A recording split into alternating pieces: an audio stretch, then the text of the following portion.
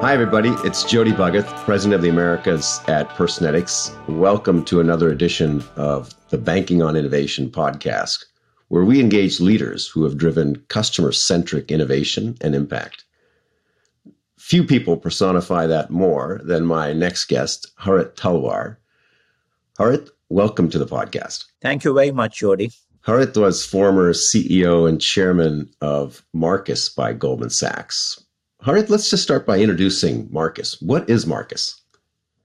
That's a good question because we can't assume everybody knows about it, much that you and I know it well. Marcus is Goldman Sachs's global consumer business. Most people are not aware that Goldman Sachs got into the consumer business in 2016. It is a modern digital consumer platform inside a 150-year-old investment bank. And the goal is to serve tens of millions of customers, meet their financial needs. It's around, we launched towards the end of 16, so I guess it's around 5-6 years old. And it has, I'm no longer with Marcus, but it has around, 16 million customers. It has more than $120 billion in consumer deposits. It's got around $12 to $14 billion in consumer assets, and the mismatch is deliberate. I think it's got revenues in the $1.5–2 billion range. It's in the public domain. They expect the revenues to get to around $4 billion by 2024. And so I would say, of course, despite my bias, I would say it is one of the most successful fintech startups, either standalone or inside any large organization in the last few years. So that really is Marcus, Goldman's consumer business, a modern consumer digital platform inside a 150-year-old investment bank. It's an amazing experience, and I'm excited for you to share some of those learnings and that journey with the audience. But before we get there, let's talk about your career before Marcus. You've led a eclectic and remarkable career before Marcus. You spent many years at Citi and Morgan Stanley, working in multiple countries, and then you were president of Discover Cards. What did you learn during those times about the industry that motivated you to lead the creation and the development of Marcus? So these are all fabulous organizations I was fortunate to work at. And I learned some positive things, and I also learned some not so positive things. On the positive side, I learned that you cannot create sustainable, growing, rapidly growing, profitable franchises unless you're obsessed about customer centricity. And I've been part of businesses which did that and have thrived very well, continue to do so. And I've been in some businesses where the commitment to customer centricity and growth was not perhaps as much, and maybe more on financial engineering and profitability. That doesn't cut it. You have to be obsessed about the customer, and you've got to be obsessed about growth, and you've got to be obsessed about profitability. And they are symbiotic. They are not contradictory. The second thing I learned is that talent, technology choices, and product customer segment choices. What are you going to do for whom? Having clarity on that is very important. Equally, clarity on what you're not going to be doing. And I think very often organizations, particularly banks, get confused as to what they're trying to do. And they'll end up doing everything for everyone or not enough for their core customer segments. And that's not great. But what I learned is just before joining Goldman to create Marcus, I was the head of one of the most successful card businesses in the country, perhaps in the world. And the card business in the US is very, very competitive. And everybody knows, to exaggerate a little bit, everybody knows what everybody is doing on an everyday basis. Yeah, right. And the competitive intensity in the industry is to be one better than the competitor. Somebody's giving X rewards, you give X plus. Somebody's giving X pricing, you do X minus. Somebody is doing X balance transfer, you do X plus. So the competitive intensity is to remain ahead of the competitors. And perhaps we've lost sight of what the customer wants. We are so obsessed about the competitor that we are less obsessed about what the customer really wants. And, I can be accused of maybe this is a sweeping statement, and perhaps it is. And, I would rather provoke your audience to reflect on that rather than be polite about it. So what was very exciting about joining Marcus was that here was an opportunity to create something from with a blank sheet of paper. And Goldman Sachs had a structural competitive advantage that we could operate like a fintech because we had no legacy distribution, no legacy technology, no legacy business practices.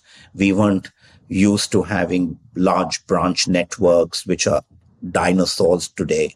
If anybody thinks branches are not a dinosaur, I think they are probably wrong. We didn't have legacy business practices of charging revenue from customers, which you shouldn't be charging, like overdraft fees and things like that. So we truly could operate like a fintech because we had no legacy. And yet, on the other hand, we are a bank, we have a regulatory compliance, risk management, capital management DNA. And I think while these things may not sound very sexy, they're absolutely critical to be a successful disruptor in a regulated industry.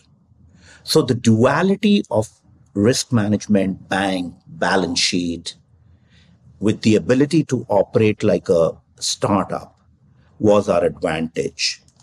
And not often do you get the opportunity to do that. And also, we were clear, while the consumer business is not going to become the core of Goldman Sachs, but it is going to be a very significant extension of its franchise.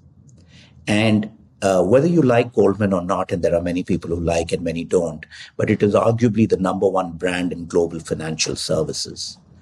And it's 150 years old. And so to be able to get to the opportunity to do a significant extension of a 150-year-old brand, which is also number one, and to build a business which is truly going to be customer-centric, that really was the excitement. Really quite an amazing experience, I'm sure. And I was fortunate enough to actually meet you in the early stages of Marcus. And I got to experience your leadership approach and the way that you engaged, motivated teams, focused on driving a new experience and value for customers firsthand. And I was so pleased to be able to do that. But why don't you share with the audience, what did you have to change about the way that you led and drove change when going from a big FI to a challenger institution, albeit amongst a broader institution like Goldman Sachs? So I think starting a challenger bank or a challenger fintech or a challenger organization in any industry requires a certain evolution of mindset. I won't say change of mindset, but evolution of mindset. You want to leverage what you've learned, but you want to not be a slave of your history. Very often we become slaves of our past and our history and want to repeat the same things. So I'll share a few things. One is, you've got to have clarity of your mission and what is going to be your competitive advantage. And I spoke about the structural competitive advantage, but that is internal. How do you translate that to the customer? So we were very clear that our goal was not to create another existing successful financial services institution. No disrespect to any of them. We learned a lot from a lot of them, but they were not our role models. We wanted to do to consumer financial services what Amazon had done to retail or Apple had done to music, which is it was my belief or our belief that innovation is not in the narrow definition of the product, but it is in the distribution and consumption experience, in the customer journeys. And that is what helps you build a different business model. So, for example, the shampoo you buy at Walgreens or the shampoo you buy on Amazon is the same shampoo. Or the music just because it was iTunes music compared to those old big vinyl records, it's not that Beatles or Elton John started singing different songs, but it was the way you could consume that music, the way you can consume. So what Amazon did, for example, in my mind, from the outside in, it combined the traditional strengths of retailing, inventory management, supply chain management, merchandising, etc., with a fusion of engineering, data, and design to create a different business model. So we wanted to combine engineering, data, and design with traditional banking skills to create a different business model. So, our savings account is going to be the same as somebody else's savings account. Most of the features are prescribed by the regulators. But how do you package it? How do you deliver it? How do you service it? It is that where the innovation lies. So the first thing was, who do you look to for inspiration for how you want to build? The second is, what kind of talent you hire? So, we were looking for unicorns, people who have an ability to think ahead, but also have an ability to dirty their hands. Unlike in large banks or credit unions, you don't have multiple layers of organization. You cannot have a senior person who's not willing to dirty his or her hands.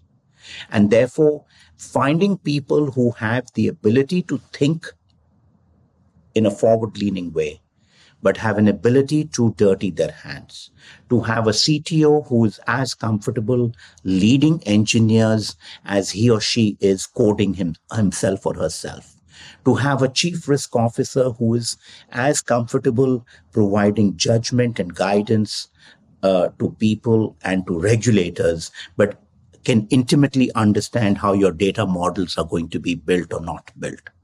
So that is the kind of talent you need in a startup as against, and because you've got to create, you're not optimizing things, you've got to create. And that is a different challenge. One can argue whether it is tougher or simpler, but it is a different challenge. And it's fascinating to hear you say that in terms of bringing all the pieces together to create a successful business. That includes the proposition, the operating model, which includes the distribution aspect, the customer experience, and then, of course, in your case, also the backing, the financial backing to be able to get to scale.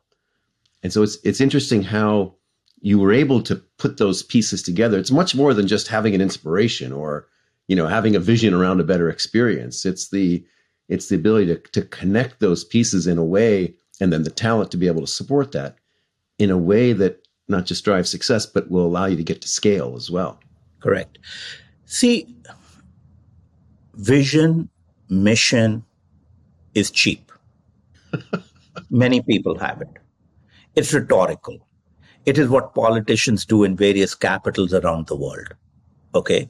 Execution counts. Execution and grit and grinding it out. And that is important. Harit, what are you most proud of, and what's your greatest disappointment at Marcus?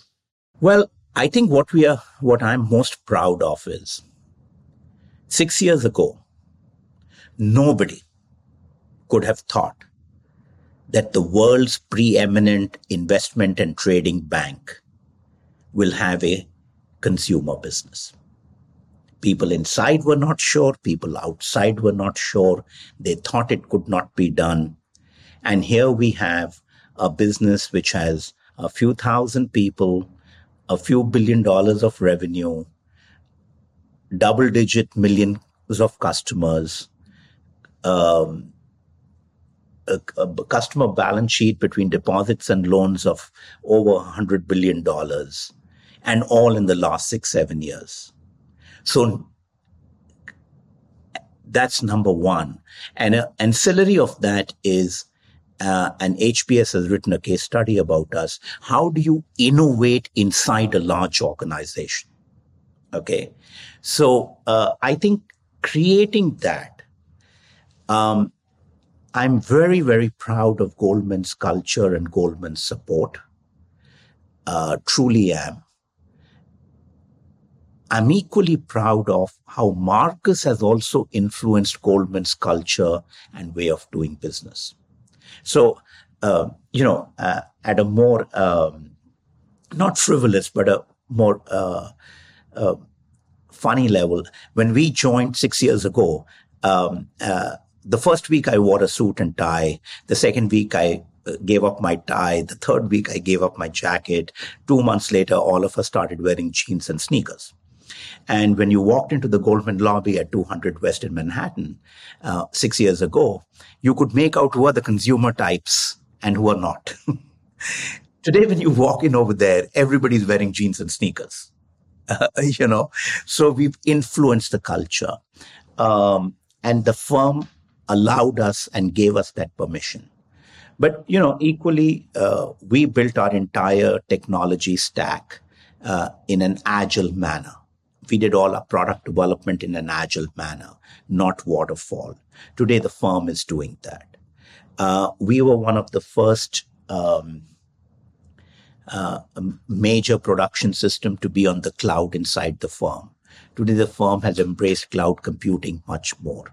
So I think what I'm most proud is that we have created something which the world thought we will not be able to do. I'm proud that we imbibed the Goldman Sachs culture. I'm proud we also influenced the Goldman Sachs culture.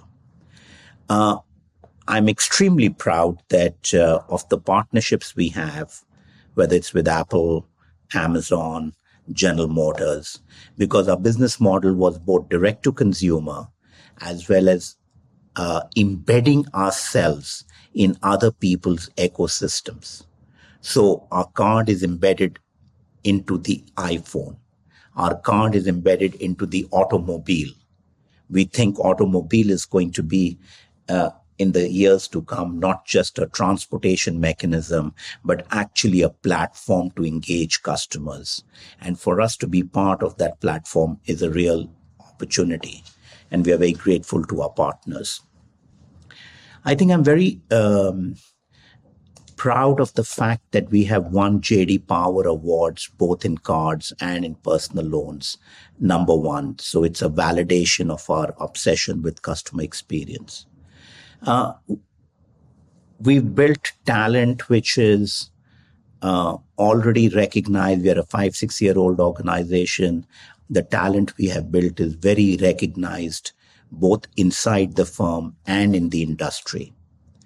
And the way we built, I think we built the most talented and diverse team in the industry. A third of our people came from traditional consumer financial services, like, as you can imagine, Chase, Citi, Bank of America, Discover, American Express, etc. A third came from within Goldman Sachs, where people raised their hand and wanted to be part of this venture. And a third came from what I would say non-traditional, whether it is Apple, Google, Netflix, Hulu, Michael Kors, Victoria's Secret, etc. So it was a very eclectic group of people we brought together. And that's not easy because everybody speaks a different language. And everybody thinks that what they do is the most important thing. And sometimes don't have enough appreciation of what the others do. But if you can, through communication, get them to gel together, it is a very powerful combination. Now, on the disappointment side, I would say not really disappointment. I would talk about challenges. And I would say there was a challenge every week. Okay.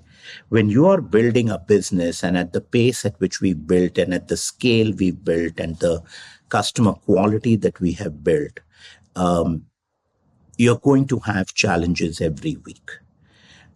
My view now is that challenges or crises is a great project management tool. If you have the same challenge or crisis every week, it means you're stuck. If you have a new challenge or crisis every week, it means you're making progress. So actually, I've learned to embrace challenges as a fantastic project management tool. It's really, really valuable wisdom, also the ability just to extract learnings from those challenges, because that is where you really can create learnings that will set you up for addressing future challenges and navigating through pitfalls as well. So let's shift now to something that's near and dear to my heart and certainly Personetics as well, which is applying artificial intelligence and machine learning in the context of driving value for customers. In fact, you said companies think that the future is all about data or AI or design. But the future of financial services is really about translating those into extreme customer centricity. How do you ensure that this occurs?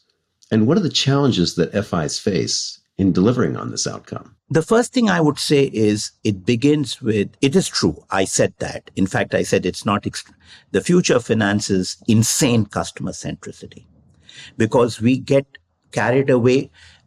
Don't get me wrong. I'm a big believer in AI and data and machine learning, etc., and design and simplicity. But those are all means to an end. They are capabilities. What is important is, are you solving real customer problems in a simple and transparent manner? See, customers have a distrust of financial institutions. More than 50% of customers don't trust their credit card. More than 70% of the millennials would rather visit a dentist than visit their bank branch. Now, I don't know about you. I don't like visiting my dentist, no disrespect to him. But, people would rather do that. So banks have made things complicated for customers and simple for themselves. Banks like to think that they're in a very sophisticated industry. In some ways, we are a primitive industry compared to other industries because we don't make things easy for customers. We try and add some mystique and say, oh, this is banking. And frankly, the issue is not regulation. Regulations are not the problem. They, in fact, many times help in making things simple. So that's one point, that we have to make things simple. The second point is how we philosophically treat data. When people give us money in their savings account, we use that money for various reasons in our balance sheet. But we always recognize that it's customers' money. When customers give us data, we think it belongs to us. It doesn't belong to the customer. No, we are a custodian of the customer's data. And we must respect that. The third point is that how do we make AI and machine learning make things simpler for the customer rather than more difficult? How can we use it to understand her, understand him, understand their needs, not do silly blanket marketing? In fact, I don't like that one should market. One should keep things available to the customer and let them decide what they want. in all this, the other thing which one needs to remember is there's also, I think, the creepiness factor. If you know too much about the consumer, and we can today because data sources are so rich and machine learning capabilities and technologies and models are so sophisticated, but you've got to be careful in it has to be something which makes them happy because it solves a problem. It is not something which is solving your revenue goal or your expense goal. It is something which is, you will get revenue, you will get expense reduction, you will get revenue increase and expense reduction. You'll get it in a more sustainable way if the way you want to do it is to improve the experience and empowerment of the customer and let them decide and choose. So the actual mechanics and the modeling and the capabilities and the coding may remain the same, but it depends on how you approach it. It is like, in my days at Discover, which is a great customer experience brand, we wanted to move everything to digital. But you don't do that like some cable companies or some airlines do, that if you call me, I'll charge you $20 if you don't, or I won't pick up the phone or things like that. No, you do it by making your digital capabilities so good that the customer doesn't feel the need to call you.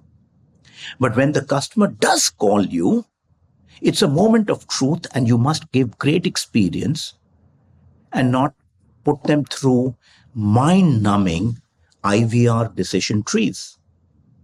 That's wrong. You reduce cost and increase revenue by making things simpler for the customer, not by putting roadblocks for the customer. So just to be provocative, and I know, Harit, you're also, a masterful marketer around customer value, but I believe that the days of the kind of banal marketing banner will give way to insight-driven advice, where you're providing evidence to the customer around why you're engaging them, what you're offering them, why that's valuable to them, and using their own data to show evidence as to why that's the case. I agree, Jody, completely. We did a lot of research, and we spoke before we did our first customer acquisition or first product. We spoke to more than 10,000 consumers directly or indirectly. And over time, I think, at least when I was there, we spoke to around 100,000 consumers. This is just to keep in touch with what they want. One of the big things we learned was, and we could spend a full day talking about learnings about what customers want. But one of the things which we learned was the white space was to demonstrate that you are a brand and a financial services organization which is on your side, on the side of the customer. Because customers feel they're okay if banks want to make money and charge fee and pricing and all that. But they think that banks are in it for themselves and not for the customer.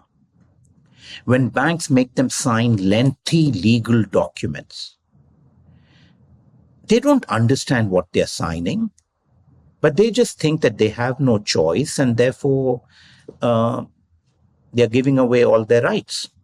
So you have to demonstrate to customers that the real opportunity is that you are a brand which is on their side, an organization which is on their side. And this is through research. This is not sitting in a room and coming up with copy, okay? This is through very rigorous mathematical research and analysis. The next level is that to demonstrate to people that you're on their side, in every transaction, you must deliver value, you must be simple, and you must be transparent. And simple and transparent is most important.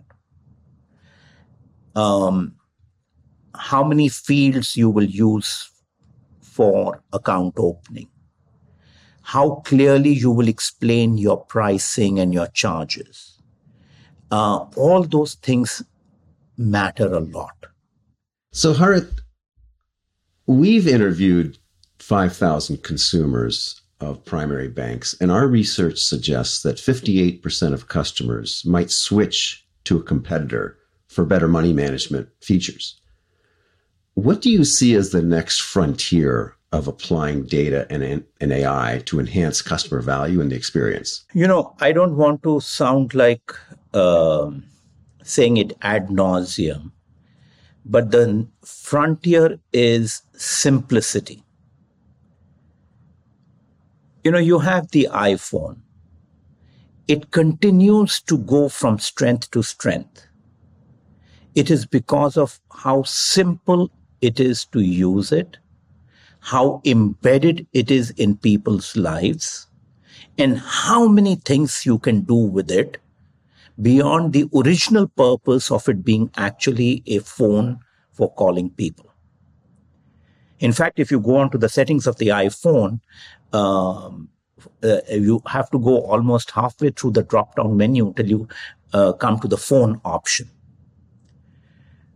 So, yes, 58% of the people may be willing to switch to another bank or another financial services institution for money management. And that's great for challengers like Marcus, and we love it. But the question is, how simple can you make account opening? How simple can you make account switching? How simple can you make account servicing? How transparent will you be in the money management advice that you give? What is going to be your cost and fee structure? The customer doesn't care whether you're using cloud computing or you're using Sun Microsystem of the past. The customer cares, what are you going to do for me? And really so that is important. The second thing is, every bank has an app now, and your app is on the phone. And does your app work as well as other apps on the phone? So banks tend to compare, how am I compared to my branch experience, my web experience, other banks' experience. But the customer's thinking, how is this app working compared to other things that I'm doing through the same phone device? So changing your competitive mindset or comparative mindset is important. The third thing is, because everything is going digital and everything is going mobile, data flows have to go back and forth very fast. And the problem with legacy banks is that information can't flow back and forward because the pipes are corroded. And the problem is that to uplift your legacy technology systems, you cannot not do it, but it is very expensive and complicated to do it, and there is no immediate ROI in doing it. So they are really stuck. I also think that, in US, we still have around, 7,000, 8,000 banks. We talk about the bigger getting bigger, but actually it is still a pretty fragmented industry. It is large, it is fragmented, it has bad customer experience, it is complicated, it's got legacy technology, so it is ripe for disruption. It's not like the search engine where beyond the first two, there's not even probably 1% market share. It is not like the colas where beyond the first two, there's probably not even 1% market share. Okay. And it could very well happen like in the retail industry, there's been hollowing out of the middle. And maybe that'll happen. I don't know. So I think people have to decide what niche they're playing in. But there are too many banks trying to be universal banks. And I'm not sure whether 10 years out that will play out well. Fascinating. You know, we're actually in a very fascinating time right now. This, let's call it this period of transition where I believe that there'll be greater separation between leaders and laggards. We have rising rate environment, putting more money in motion, inflationary fears, economic pressure on households, more competition. As you said, there's legacy technology that's holding back innovation in some cases. How do you think the banking industry will change during this period of transition? The strong will survive and the incompetent won't. Simple. You talked about simplicity.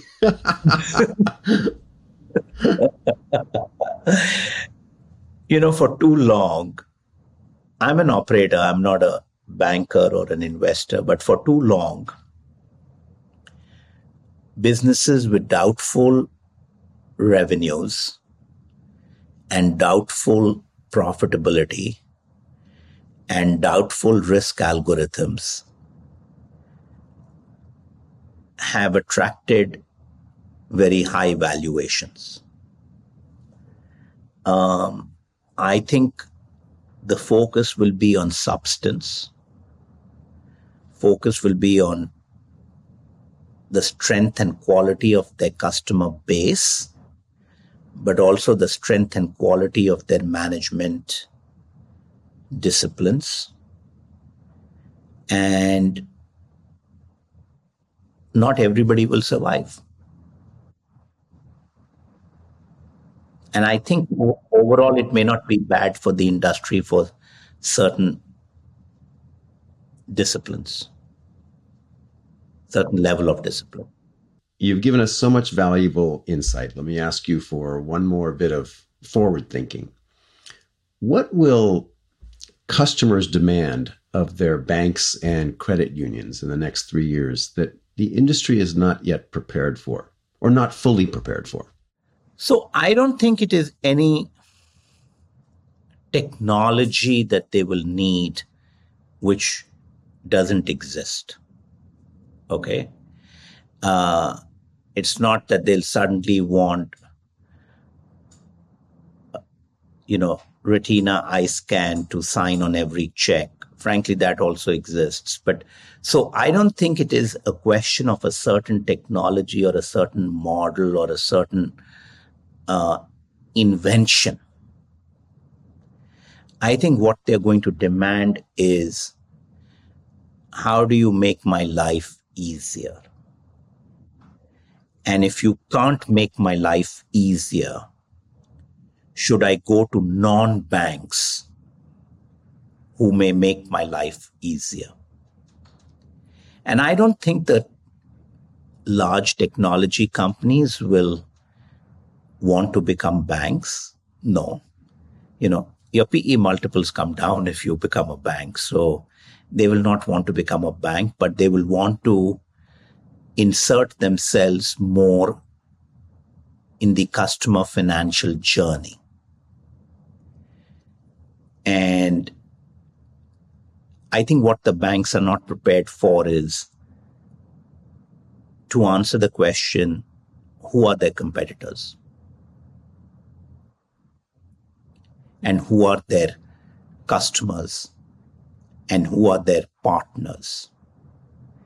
And learning to operate in a world where customers, partners, competitors become a little blurry and you navigate through that. It's not a question of preparing the next technology or preparing the next risk model. You have to keep on doing that. Don't get me wrong. It is navigating the world to be where the customer is, not expect the customer to come to you. Harit, I want to thank you for your wonderful color and insights that you've shared with our audience. You bring this amazing blend of forward thinking and innovation with customer centricity and a real operator mindset. And I think that what you've learned and shared throughout your journey, it's so valuable for us to understand. And I'm sure it's been a remarkable experience. And I just want to thank you for sharing it with us. I know you don't do very many podcasts, so I really appreciate it. Yeah, I don't do many podcasts. I couldn't say no to you. I would say that sharing these stories, insights, views, observations is the easy part. I would just finish on the note that execution, execution, execution is what matters.